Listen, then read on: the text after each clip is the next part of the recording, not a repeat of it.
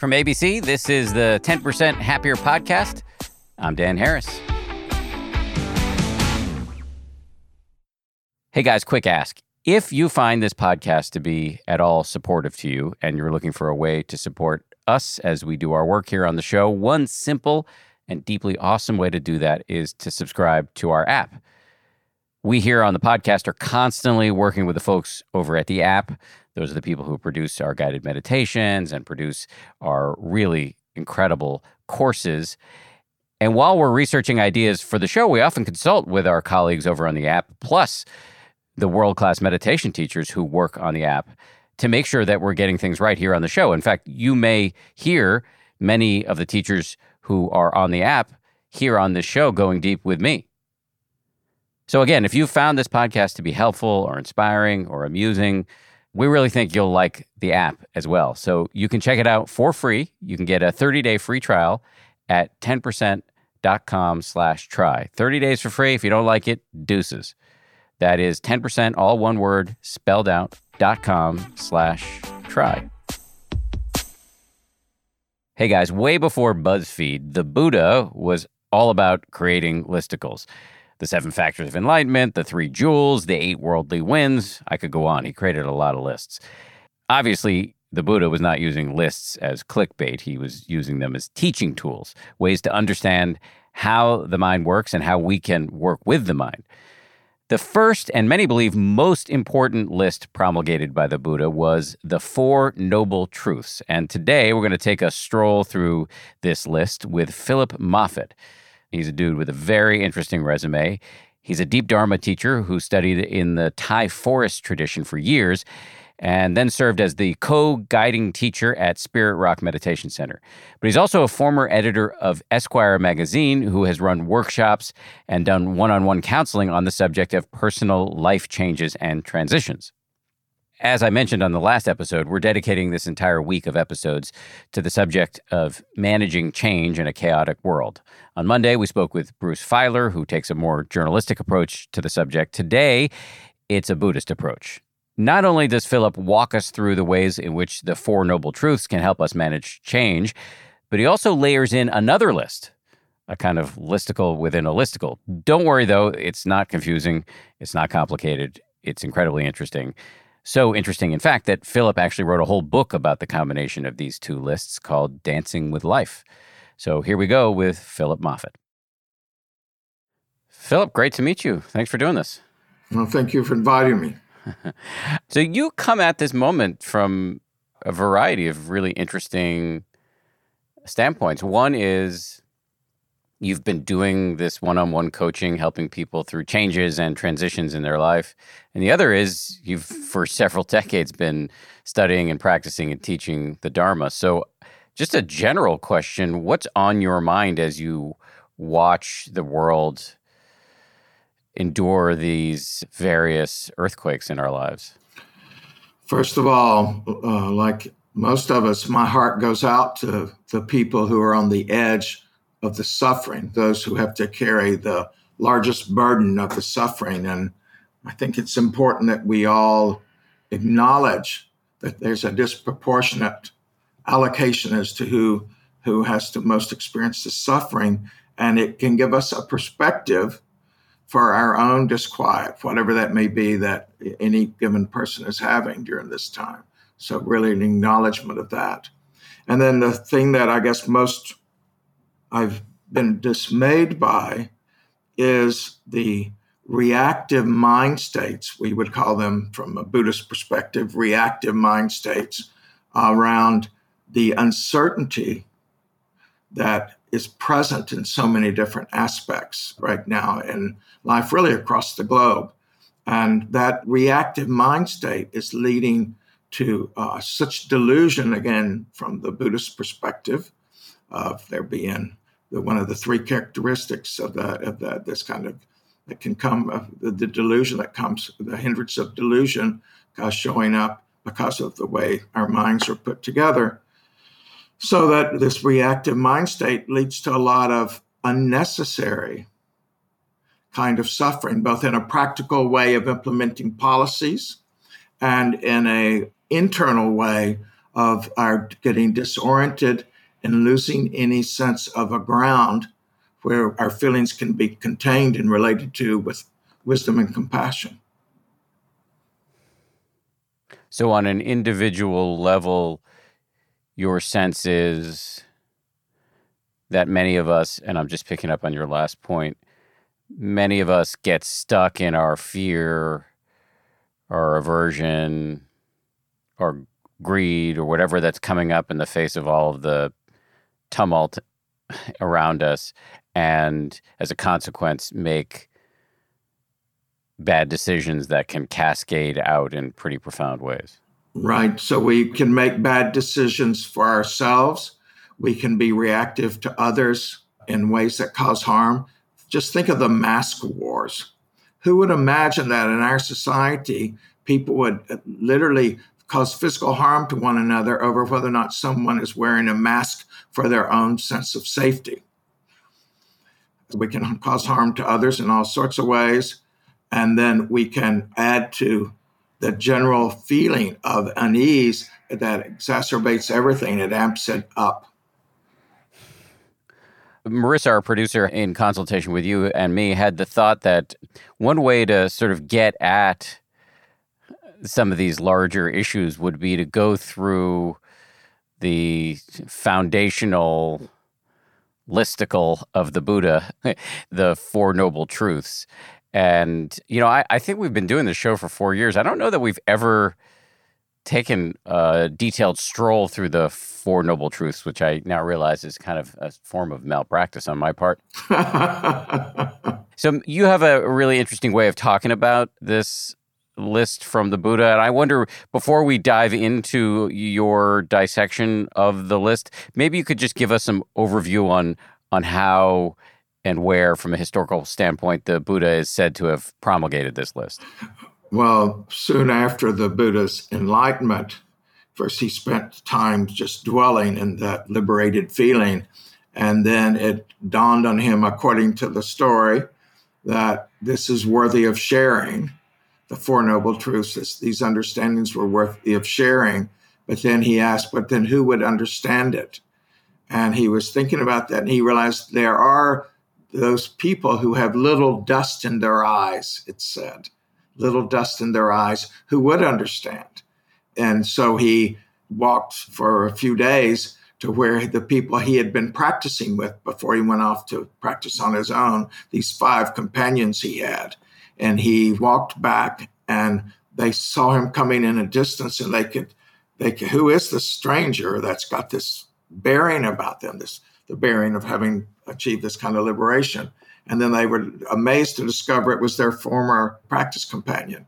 And so he sat down with them and told them the Four Noble Truths. And that's referred to as the first turning of the wheel, the beginning of Dhamma. And all of the different schools, the different yamas in Buddhism, all agree that the Four Noble Truths are the fundamental teaching. They then have different ways of describing it and so forth, and putting it in different contexts. But that's just the fundamental teaching, and that all the other teachings are really an elaboration of the Four Noble Truths teaching. So let's go through the Four Noble Truths and your take on them, especially with we don't have to restrict ourselves to this, but let's keep in mind the emphasis on how to navigate change and transition, which is sort of a universal issue at this moment in human history. It really is universal right now. And we're all going to be going through changes of our own making, and then changes because the world has changed. Always in my own gratitude, I learned this particular teachings of the Four Noble Truths from the Venerable Ajahn Sumedho, who now lives in Thailand, but for many years was the head abbot in the largest monastery in England. And it was sitting in a Dharma hall, having many times heard the teachings of the Four Noble Truths. I'd been so impressed with him as a teacher, and he announced, for these 10 days, we're going to be studying the Four Noble Truths. And I go, oh, at least he's a great teacher, but the Four Noble Truths, yet again. And I was amazed to hear these 12 insights of the Four Noble Truths, which I'd never, despite having gone through, I mean, at that point, I'd probably practiced 15 years or so in the tradition. I'd never heard them described in this way, and they're from the oldest of the Theravadan texts, the Samyutta Nikaya. And they take the Four Noble Truths as a practice rather than a philosophy or a description of reality alone. Each of the Four Noble Truths is to be practiced, and there's three insights that are cultivated. And this is what brings onward leading in terms of having freedom from greed, hatred, and delusion.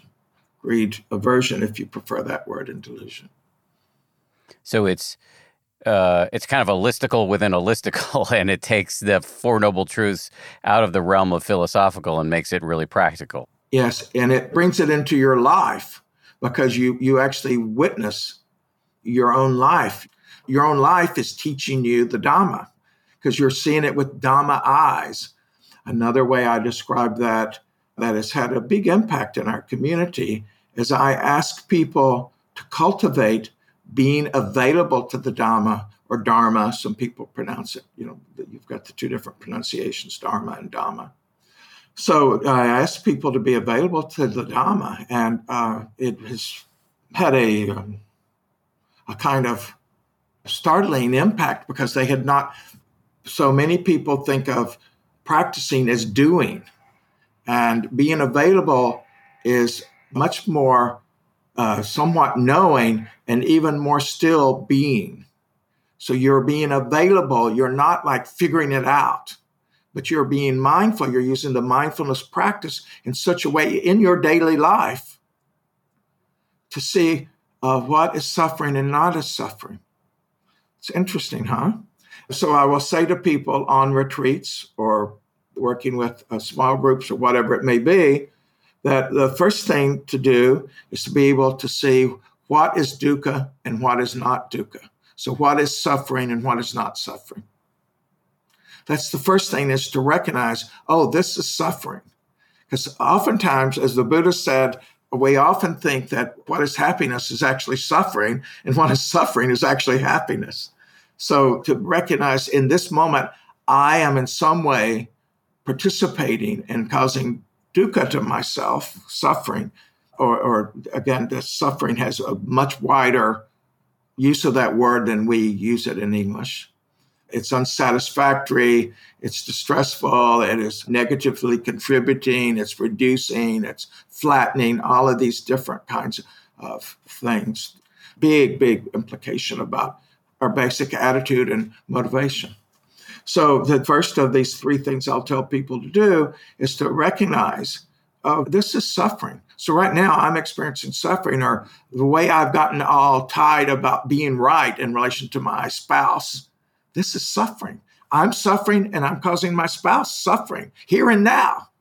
It's not like some philosophy, it's here and now. And then to say, do I have any choice? That's the second part of this as a living these Four Noble Truths is, do I have any choice?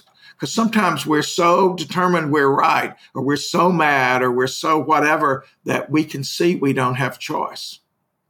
And that alone is the beginning of an awakening, right? Like, I don't want to live in a way that I don't have choice. I don't want to let my mind get into states where I don't have choice.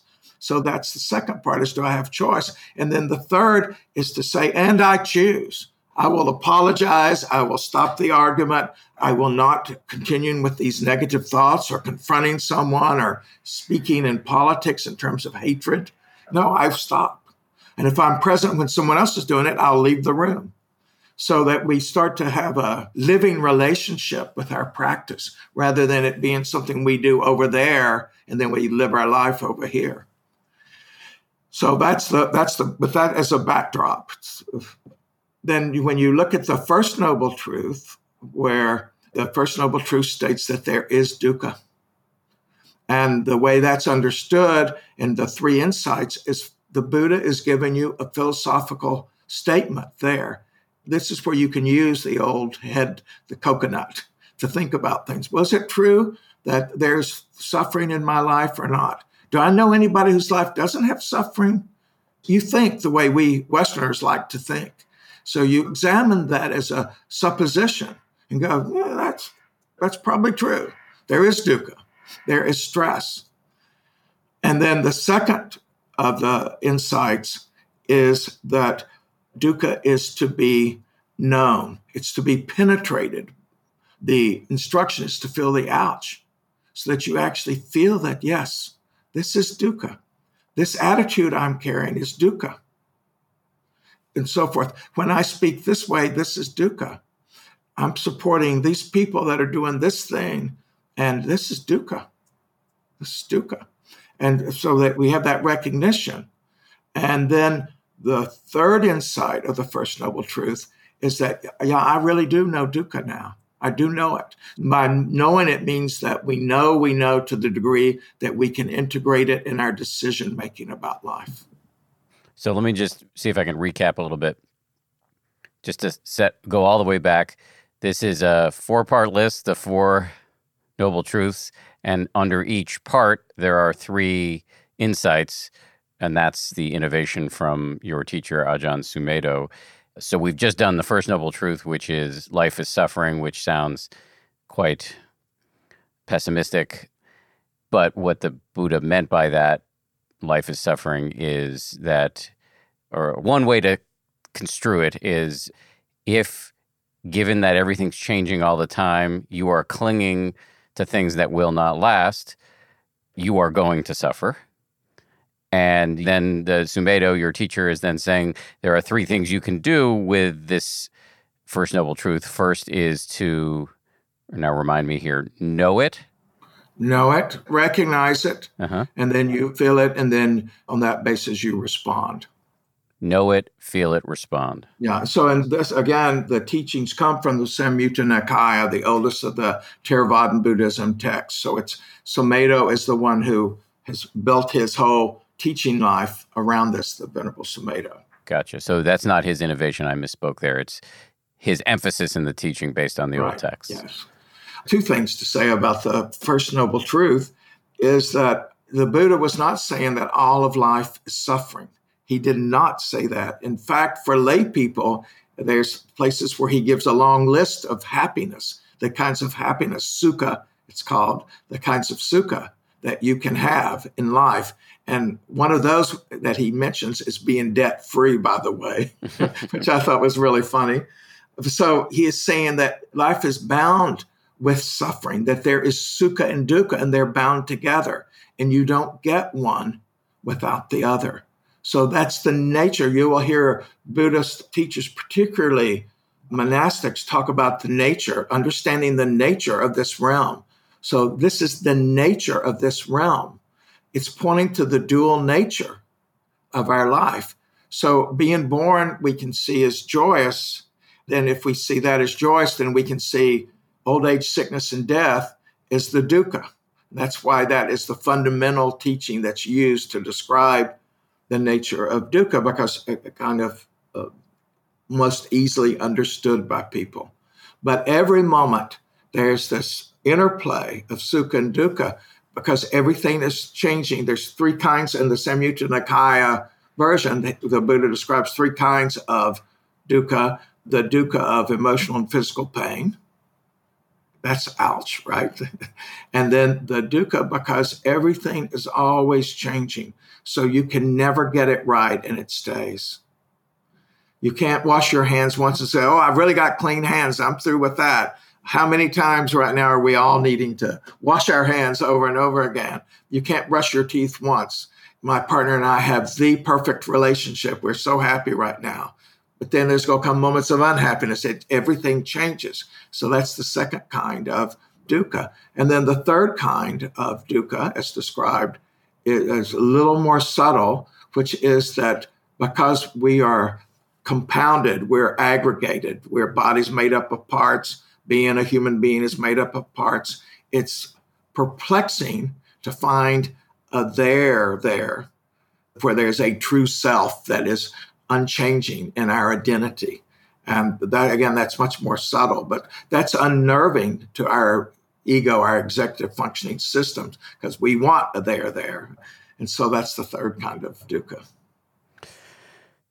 So just taking this to a really practical au courant level here of our lives right now, how would we operationalize this first noble truth and the three subsequent insights in a moment where, I don't know, I see some news about the possibility of coronavirus reinfection, or I see some news about another police shooting of an unarmed black man, or I'm locked up with my kids and they're driving me bonkers. How could I really integrate this into my life on a momentary basis? So the first noble truth is about recognition. And then the second noble truth is more about responding to what you recognize. But we're going to stick here with the first noble truth. You recognize, oh, this is suffering. And in recognizing that it's the stress of it, the unsatisfactory nature of this, even while you love your kids, they're driving you bonkers, but you love your kids and you love your country, and your country is enabling something being horribly wrong now for hundreds of years to a whole segment of the population. You see and you feel the painfulness of that. But rather than becoming identified with it as a kind of thing where it leads you to quit on yourself, turn to hatred, you don't take it personally in that way. The idea is that this is the nature of this realm, that this dukkha, these things that are unsatisfactory, occur. It's the nature of the realm is, if I may, it's duality. This is the nature of the manifest world in which we live. This manifest universe, as far as we know, is everywhere made up of opposites.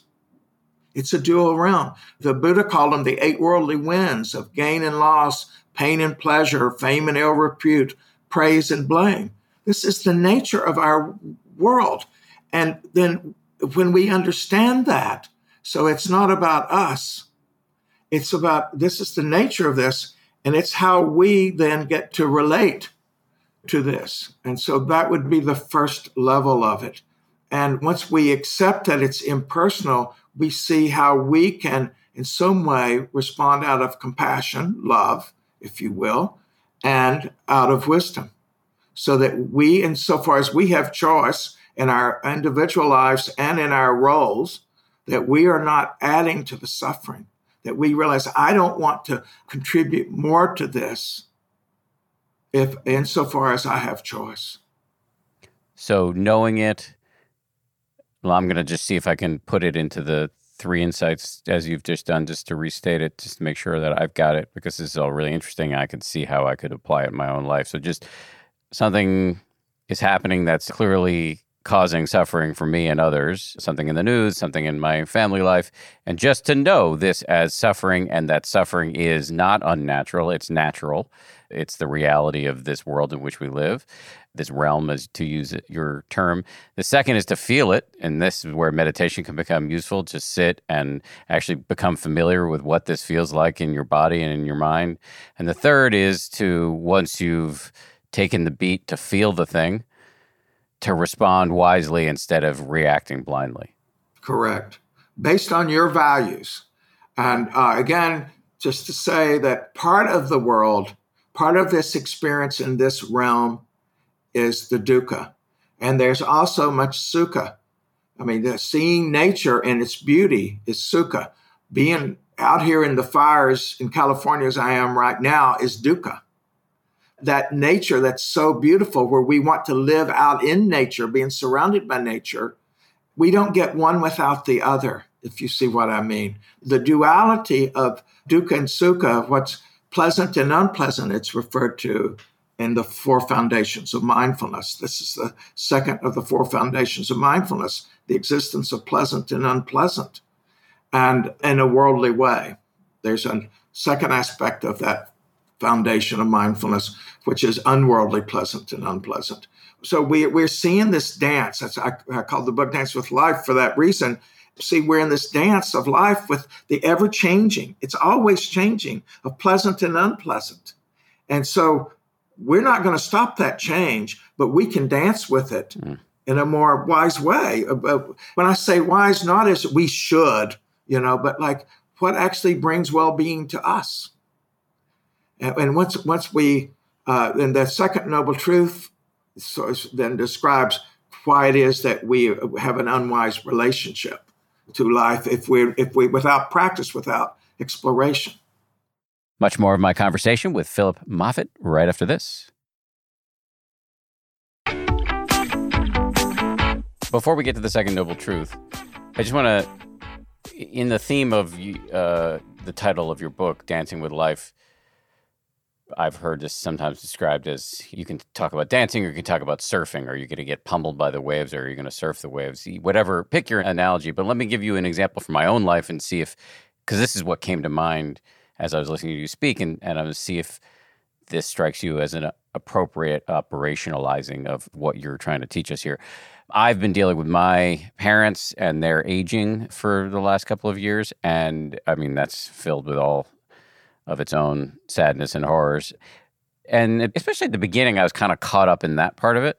And a friend of mine, a very wise friend of mine, not a Dharma teacher, but just a very smart guy and also a meditator, he had taken care of his mom in his 20s when she was dying of cancer.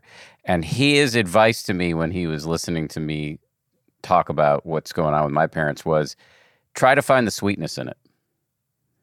And I noticed that is very doable. That is actually quite doable. It's really sad and can be horrifying to have a role reversal with your parents in this way, but also there's a lot of sweetness in it, especially since, they were great parents and taking care of them doesn't scan for me as a burden, et cetera, et cetera. So anyway, that's a lot of personal stuff that maybe is irrelevant, but it came up in my mind as being relevant. It really is relevant, and I've actually said those very words to a number of students to find the sweetness in relation to both with parents and with children that have major challenges, that they have children that are dying or have really major challenges they will live with as long as they do live. There is always some place within us where we can have a soft relationship and not a Pollyanna kind of relationship with, the best of all possible worlds kind of interpretation. That's delusion. But that, in the nature of all of this, there is some place of peace, some place of caring. So like with my mother, she was in a coma for a long period of time. And in some ways, I could see how that coma was a kind of resting, that my interpretation of it, because of my attachment to being, functional, that I was ascribing to her experience something that I had no way of knowing was her experience, and that I could celebrate her as herself, in that this is the way her life is unfolding. And if we don't celebrate a person's life as it's unfolding, then we're not really honoring their life. And it's particularly true with kids who have challenges. Like, that is their life. They don't have some other life. So if you actually treat them as though somehow they're less, you can see that that's creating a wrong kind of relationship. Likewise, if you were going to a kind of resentment or collapse around your parents and you start suffering because they're suffering, then you're adding to the suffering of the universe. So now there's more suffering in the universe. But if those parts of you that are carrying parts of you are present, and you're finding that sweetness in this, and the honoring, the celebrating the life they had, made easier if you've had great parents, in your instance, then there is less suffering. There's more joy in the universe, just in a mathematical way. And again, this isn't some syrupy thing. If the Buddha said that people who were truly happy would not cause suffering to others, one could make all sorts of references from there, but I don't think we should. I think people will be able to read into that pregnant pause. I just say, for my own part, I can just think about the times when I've caused suffering to other people. It's generally made me unhappy in doing it, but it's also, more to the point, come out of some unhappiness on my end. So this is great. Let's go to the second noble truth. Okay, the second noble truth states that there is a cause of suffering, a cause of dukkha, and what the Buddha means by the cause of suffering is how we're relating to suffering, that our experience of suffering is based on how we're relating to it. So there's physical and emotional pain in life, but it's how we relate to it that constitutes most of our suffering. So, and he says that the way we relate in the untrained mind is through what's called tanha, or thirst, that we cling to what we want, that we grasp, that we're trying to stop change, as you said earlier in our conversation. We try to stop change when change is inevitable. You know, when a child is at the perfect age that you're enjoying them most, they grow up and become a bit more challenging, or whatever it may be in your life, that you love being a runner. And then one day the knees won't support that anymore.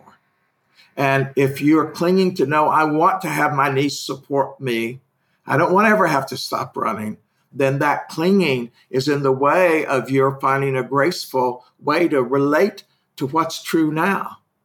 So the reflection, the first of those insights is that true? Does it really matter how I relate to things in life that I don't like, or even still the things in life that I want that I don't get? You know, how am I relating to that makes a real difference in my interior experience. I mean, that's easily proved by everybody for themselves. You know, take 10 minutes and watch your mind, and you can see that how you're relating makes so much difference.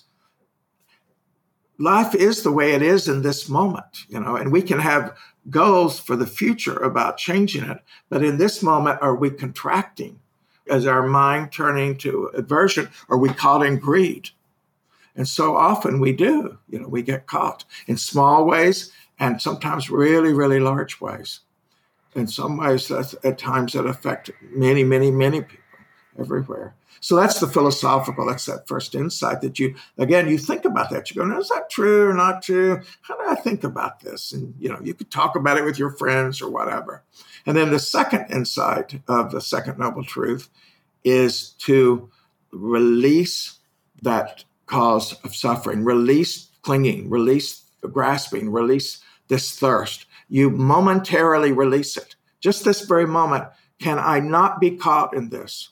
I may get caught all over again in the very next moment, but I am so upset about the way they are doing the going back to school for the kids. People have such strong views about this in every direction around the pandemic.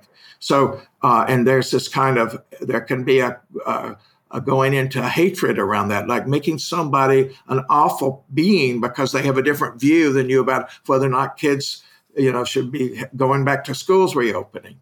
And like seeing, oh no, that's just suffering in my mind, and it's distorting my view of another person. There can be different views about this. Using that as a simple example because of the time and place we are right now in the pandemic. So the practice is releasing, and it's momentary, because in that momentary moment, only by releasing our grasping, you know, I want this, my spouse wants something else. I want to move, my spouse doesn't want to move. My spouse is a terrible person because they don't want to move. Whatever it may be, the moment we release it, we can see that our grasping is distorting the totality of our experience, and oftentimes in a way that takes out the better part of us. The better parts of us, the more caring parts of us, the wiser parts of us get shut out in that grasping, that clinging. And so, and the value of that is, you know, it's true because you watch it when you let go. That's why it's a more difficult practice than just recognizing suffering. It's a whole step up in practice. And boy, can you do this in everyday life over and over again.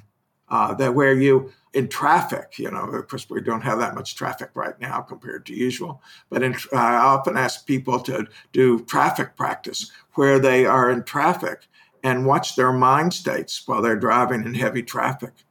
In what way is that mind state serving you?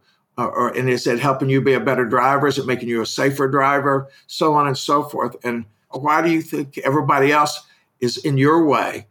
Because you're traffic, you know, to release this whole set of perceptions that come, what I term as reactive mind. We're not getting what we want. or we have something we don't want, and we get really reactive to it. And the second noble truth practice is to let loose of that reactivity. Very simple, and you can recognize your reactivity really fast. But you have to train, you have to care, you have to say, it's possible that what the Buddha was saying actually would make a difference in my life. So I'm going to find out. You don't have to believe. Buddhism's not a belief system. But you do have to say, it's possible. You have to have enough faith to investigate. And what is the faith in? The faith is in your own capacity of your mind heart.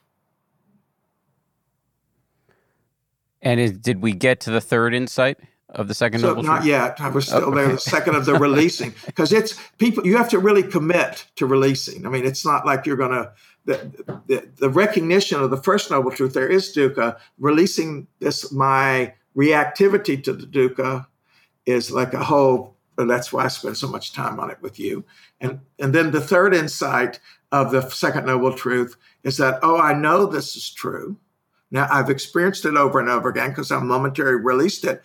And so I know that this is true, and I know this is true. I'm going to live this way. I'm going to shift my way of living. I want to live the Dhamma in daily life. Let's just drill down on releasing clinging, craving, thirst in a moment. I've always understood this. In my mind, we're talking about the concept of letting go, which for me initially I thought, well, that sounds easier said than done. But another way to phrase it is letting be. So there's not much actually to do. It's just to see clearly, I'm feeling a homicidal urge vis-a-vis the person in the car in front of me on the highway who's going indefensibly slowly. And just to see it clearly, you don't have to feed it or fight it. That is the releasing. Am I saying this correctly? Yes. So what the releasing is that there's ever more subtle levels of that, but that is correct. It's the recognition of that you are grasping, that you are clinging, you're contracting, and then as best you're able to put that down. So it's like if you pick up something that's hot, your nervous system will release it immediately. You'll drop it even, and then have it break rather than keep burning you. For you to recognize in the same way that certain thoughts, words, and actions are burning you. So you don't, the pot that you didn't realize was hot, when you start to touch it, you release it. You don't throw away the pot. You need the pot for cooking. So you just put it down. The putting it down. It's the second noble truth is all about desire of wanting this sense, pleasure, and mental thoughts, and all to be the way we want it, wanting to become and not wanting to be. This is again listed in the Samyutta Nikaya. Those three kinds of things. So the Venerable Sumedho describes them as natural energy of this realm, that desire is a natural energy of this realm for it to arise. But our relationship to it is what we can change. And so we just put down, yes, you don't have to get rid of the pot. So you have a sense of what should be. There's nothing wrong with that capacity because that's your moral compass in the end. But then you realize that my judging other drivers because they are in my way is not a wise use of that capacity. One critique I've heard of this mental move is that, and I think this is a misunderstanding, but it's nonetheless a compelling critique, is that this idea of dropping our anger or greed or whatever it is, that specifically actually the critique has to do with anger, is that it can lead to a passivity or a quietism in the face of the injustices of the world. Are you just telling me like my anger is invalid? I should just let it go and, let structural racism continue, or let, people in politics I disagree with have their way, blah, blah, blah. So that is a misunderstanding. And I just refer to the fact that you don't want to let loose of your moral compass. So you can have a very strong feeling this is not right, and I must do what I can to change this.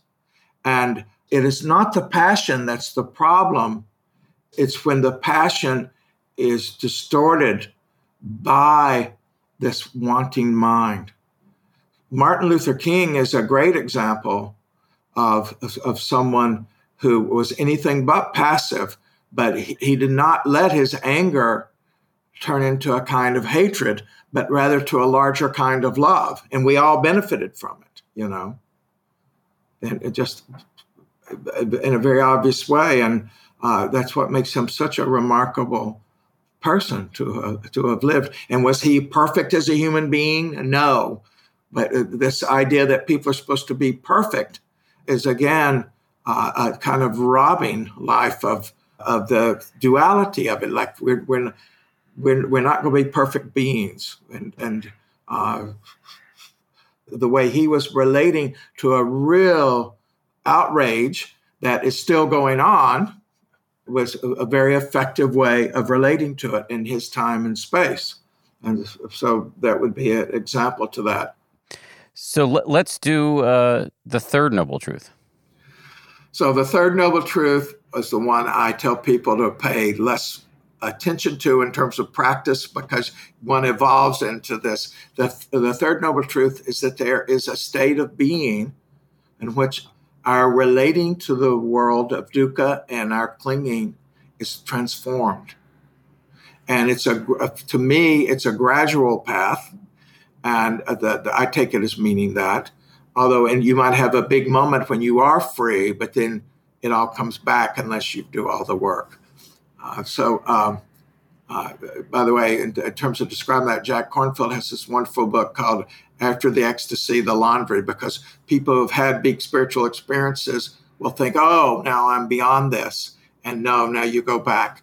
And so that there is an end. What does the end look like? The way I have understood it in my own practice experience and from the teachers I've most respected, it's the end of the mind being filled with greed or aversion or delusion, that there is a clear relating to our experience with wisdom and compassion, and that the experience, therefore, of what the mind would be in its full form is that you would have the Brahma Viharas of loving kindness, metta, karuna, compassion, mudita, of happiness for the happiness of others, and then equanimity. I used to think that was impossible. I'm still very doubtful about that for me, but I don't consider it impossible that a human being's mind gets so free of conditioned reactivity that that's possible. And so that's the statement. That's the first insight, to realize, at least to some degree that's true. I can imagine myself being more like that than I am now, which is the motivation to keep you practicing, and then being inspired by those who clearly have done that more than we have. We're in our society right now, around the world, we use the Dalai Lama as an example of that. I would use Nelson Mandela as an example of that too. It's not a Buddhist thing. It's a Dhamma thing. And the truth. Dhamma means truth. And so that's the first insight. The second insight is that it's to be realized. Realized, as I would understand it, means that your ego is not going to accomplish it. Your ego cannot accomplish it. There's things that the ego can achieve in terms of discipline and practice and so forth. And after that, it's attainment. It happens because the conditions were right, and it happens. We create favorable conditions. The Venerable Sumedho said, the personality never gets enlightened.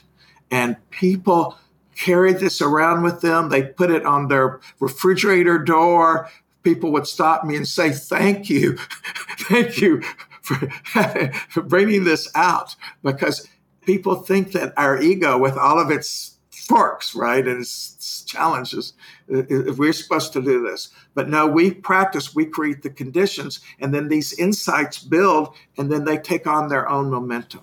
So that's the realization. And then realization has been understood. The third insight would be that at each level you realize, whoa, I am a different person than I was. And you know that you know this so that you let the fruits of it come in. because you can actually have a capacity to be a better person than you're being and not realize you've got that capacity. I've gone through this a lot with people around changes. A lot of times just people don't realize the strengths they have. They think they're more caught in something than they are. And we're talking about a little small thing. We're not talking about the third noble truth here in its largeness, but just the everyday life about people's capacity. So that's the three insights. And again, that is a more surrender kind of practice. I emphasize the first and second and the fourth noble truth in terms of how we're going to each dance with whatever life we're given, from genetics to the parents to the conditions in which we were born and raised and so forth. There's not a fair distribution of that. The Buddha is not saying there's a fair distribution, but that the whole thing is lawful and a manner of speaking, that all of this in this manifest world, this whole array of conditions manifest. And it's how we're going to relate to them from wherever we are. And then that's how the inner liberation happens that then affects how we are to other people, how we are to ourselves. So I think all of that brings us quite nicely to noble truth number 4. And so the fourth noble truth is that there's a path of practice that leads to the end of the suffering. And it's made up of a wise understanding and wise intention. And it's made up of right speech, right action, right livelihood. So that's one is like the way we internally organize ourselves. Second's in the world. And third is practice of right effort and wise effort and wise mindfulness and wise samadhi, wise concentrated, being concentrated. And the path is, so that's the description. The second, the practice part, it's the second insight is always practice in each of these 4, is the practice is to practice the Eightfold Path. And then the realization is, the third insight is, oh, this path actually works. I know it works, and therefore I practice it more. Oh, and it works even more. So that this knowing you know, if you don't know, you know, people go on retreat and they are happier than they are in their daily life, but somehow they don't know they know in a way that changes their daily life. You don't have to be on retreat to be on retreat. Daily life can be a retreat. It's a practice retreat. So just to go over that, so first noble truth, life is suffering. Again, with all of that's a problematic translation, but we've already issued the caveats there. So first noble truth, life is suffering. Second noble truth, the cause of that suffering is thirst, craving. The third noble truth, it's possible to end that suffering. And again, the caveat that may not happen for all of us, but you can generate some faith that it is possible for a human, and that one can, even regular mortals can progress on that spectrum toward decreased suffering. And then the fourth noble truth is actually a listicle within a listicle within a listicle, which is the Eightfold Path. There is a path of practice. It's got 8 parts. Sometimes every part of the 8 is preceded either with right or wise. So like right speech or right livelihood, right mindfulness. There is external life like speech and livelihood. And then what are the other 2? So one is practice, like with mindfulness and concentration. Yes. And think of concentration as have your mind collected and unified in daily life. And then the third is understanding, which is wisdom and intention. Gotcha. So the difference between what's called wise view and wise intention is wise view is your aspiration. Wise intention is this very moment. In this very moment, am I going to manifest my values or not? Am I manifesting my values or not? In this very moment, here, now. This is the immediacy of practice, is wise intention. I asked so many different teachers in Thailand about this, my understanding of this, because I asserted so strongly. I wanted to know that I was reflecting at least the Thai forest tradition view of that. And it's the immediacy. This is where in your own life, for everybody that's here listening to us, wise intention is here and now for you. And just as you are, you don't have to have a better version of you. Right now, I know what I value in this moment. I wish to value this. I wish to implement in my speech and action my values as best I'm able. And it may not be great, but at least I'm going to do whatever is available to me. Does that make sense to you? To the degree that it's available? People lose the thread of their own aspiration because they find themselves unacceptable. But no, we are as we are, so we do as best as we are able, as we are. We start where we are. It's been painful for me to watch people defeat themselves because if they have some conceptual idea that, and it's not Buddhism's not a conceptual idea. It's an actual lived experience. It's not a religion in the usual sense of that word, of a beginning and an end, an ontological, eschatological story. It's not that. It's here and now. Here and now.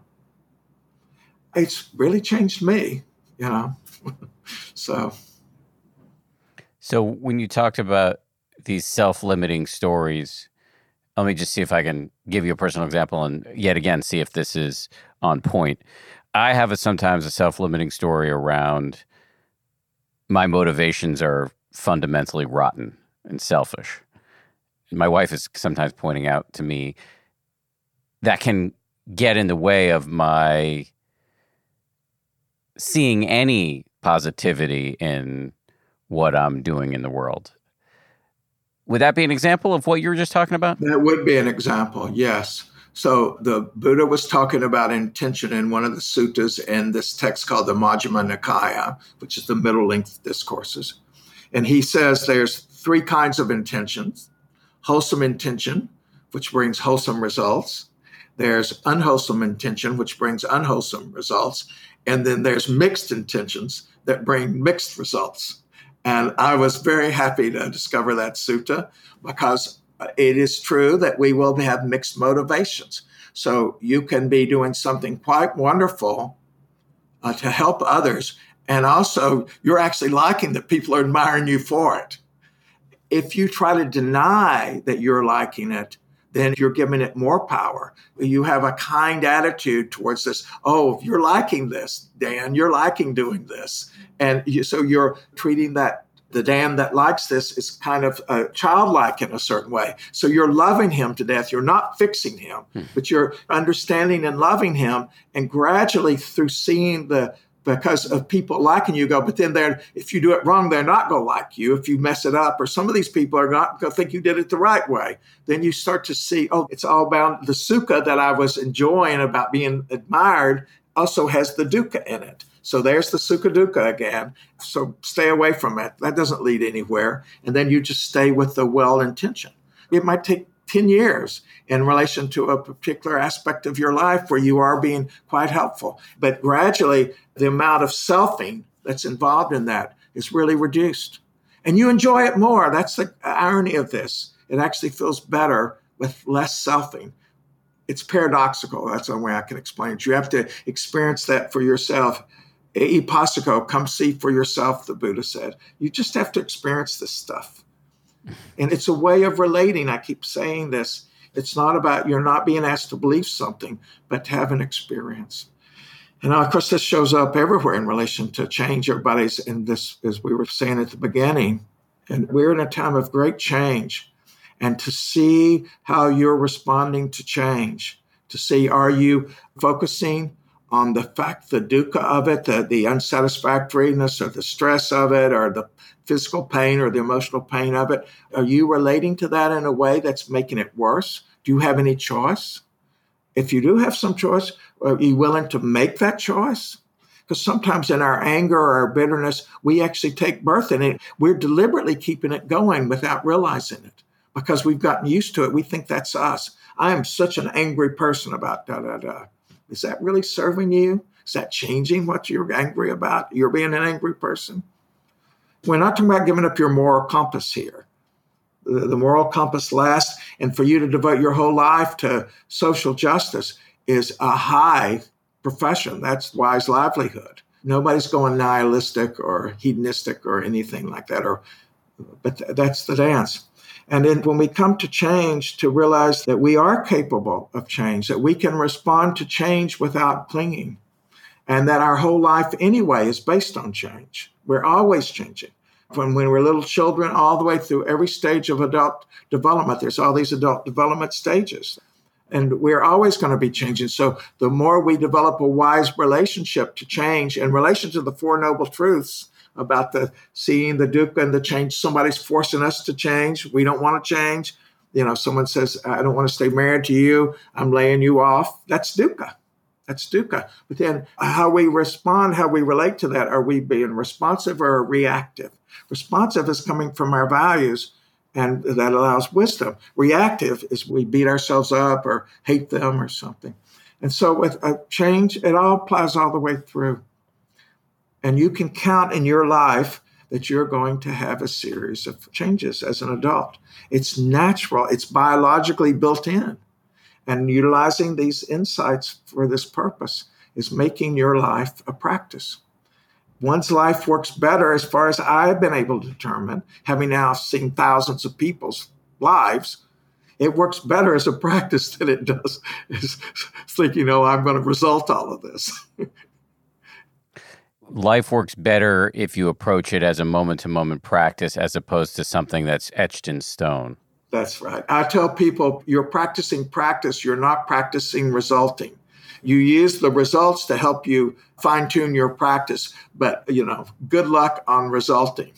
We know about set points of happiness, and I could go off into all these psychological things that I don't think is helpful, but we know from psychological study, the grasping after happiness and an identity of self that's going to go after happiness hasn't turned out so well. But don't we need to have results? Like, I'm writing a book right now.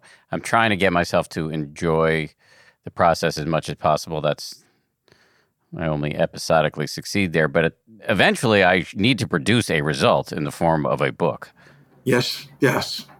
So, but if you sit down and write, I don't know if you're taking an hour a day. In my old life as editor-in-chief at Esquire, I actually sat in people's attic or wherever it is where their writing room was and sat there and helped them outline their thing to write. I know all about being frozen as writers and so many things like that. But so you ask yourself, if I sit down for an hour and write, I don't let myself do anything else. So it's either I will choose to write or I'll sit there. Then you're creating the conditions. Since you can't distract yourself, you're more likely to get it done. So you're practicing being available for writing. Your intention in this very moment is to touch those keyboards. Sometimes you can't. Sometimes you stare off into space. But you know that that's what you're committed to. I'm being available for writing to happen. It's either going to happen or not. But I'm not doing anything else. My practice is showing up and doing this. Or that you say, okay, I think I've got to have it all worked out first. No, I'm just going to start writing things, whatever it might be for you, whatever adjustment. But your commitment is I write. A book will result, but I write. Mm. And even after a result, which will come and go, I'm still practicing something. You're still practicing. So you're practicing when you get up in the morning. I talk about starting the day with clarity. You lie there in bed, even before you get up and meditate, and you open to this day with clarity that this is who I wish to be this day. Oh, I'm going to be doing these different tasks during the days. I'm going to put on different hats. I'm going to have different identities during the day. But this is who I wish to be, no matter what identity. I will use different skillful means to accomplish different goals in my day. But my intentions, my basic values, I'm going to be the same intentional person. I have an intentional life, and that's going to be the same, whether I'm with my children, whether I'm at work, whether I'm writing, whatever it is I'm doing. I've used different means, but who's there is a person that I've practiced cultivating so that I have the choice to choose to live my values. Very empowering. You used a pair of words that rhyme earlier, sukha dukkha, and then another rhyme came to mind, wabi-sabi, which is the Japanese term for beauty in imperfection. Yes. And it seems like if you can see the truth of and accept the truth of sukha dukkha, then you might get to wabi-sabi. Yes. because this is the world we live in. This is our realm. And it's not a mistake that the realm is like this. The Buddha described it as the most precious of all births. I have to take his word for that. But, that nature is beautiful and nature is cruel. I remember one time in the New York Times, in an op-ed thing, they described that nature being evil. And I was going, what do you mean? Nature can't possibly be evil. It can't be cruel. It's not a personality. It's not got motivation. It just is. This realm is. We are in a dual realm. Once we accept that, then how are we going to relate to that? And it's not personal, but we have a personal relationship. In a reactive mind, you react like a puppet on a string of pleasant and unpleasant. If it's pleasant, you want it. You want to justify why you have it and others don't, and you want more of it. If it's unpleasant, you want to get rid of it, or you want to avoid it, or you want to blame yourself or someone for having it. That's a reactive mind. It's based on that pleasant and unpleasantness, the Pavlovian kind of existence. A responsive mind comes from having a set of values. The same pleasant and unpleasant arises, but you have choice as to how you're going to relate to them. You don't relate because they're pleasant and unpleasant. You relate to those same circumstances based on your values. And more, that gives you a deeper sense of satisfaction than the actual pleasant and unpleasant. Again, you just have to take that as an invitation to look at that. So we're moving from a reactive mind where you're defined by conditions to a responsive mind where you are not defined, but you're characterized by conditions. So we're always going to be characterized no matter what. Let's be grown up here. But we do not have to be defined. And that's freedom. That's the Buddhist happiness. That's the dance. That's the beauty. That's the wabi-sabi. That's the dance with life. Yeah. Phillip, thank you very much. This has been a pleasure. Well, I appreciate being here with you, and thank you for your good work. Thanks again to Phillip. And big thanks, as always, to the team who work incredibly hard to make this show a reality. Samuel Johns is our senior producer. Marissa Schneiderman is our producer. Our sound designers are Matt Boynton and Anya Sheshik from Ultraviolet Audio. Maria Wertel is our production coordinator. We get a ton of wisdom from our TPH colleagues, such as Jen Point, Nate Toby, Ben Rubin, Liz Levin. And as always, big thank you to my ABC News comrades, Ryan Kessler and Josh Cohan. We'll see you all on Friday for a bonus.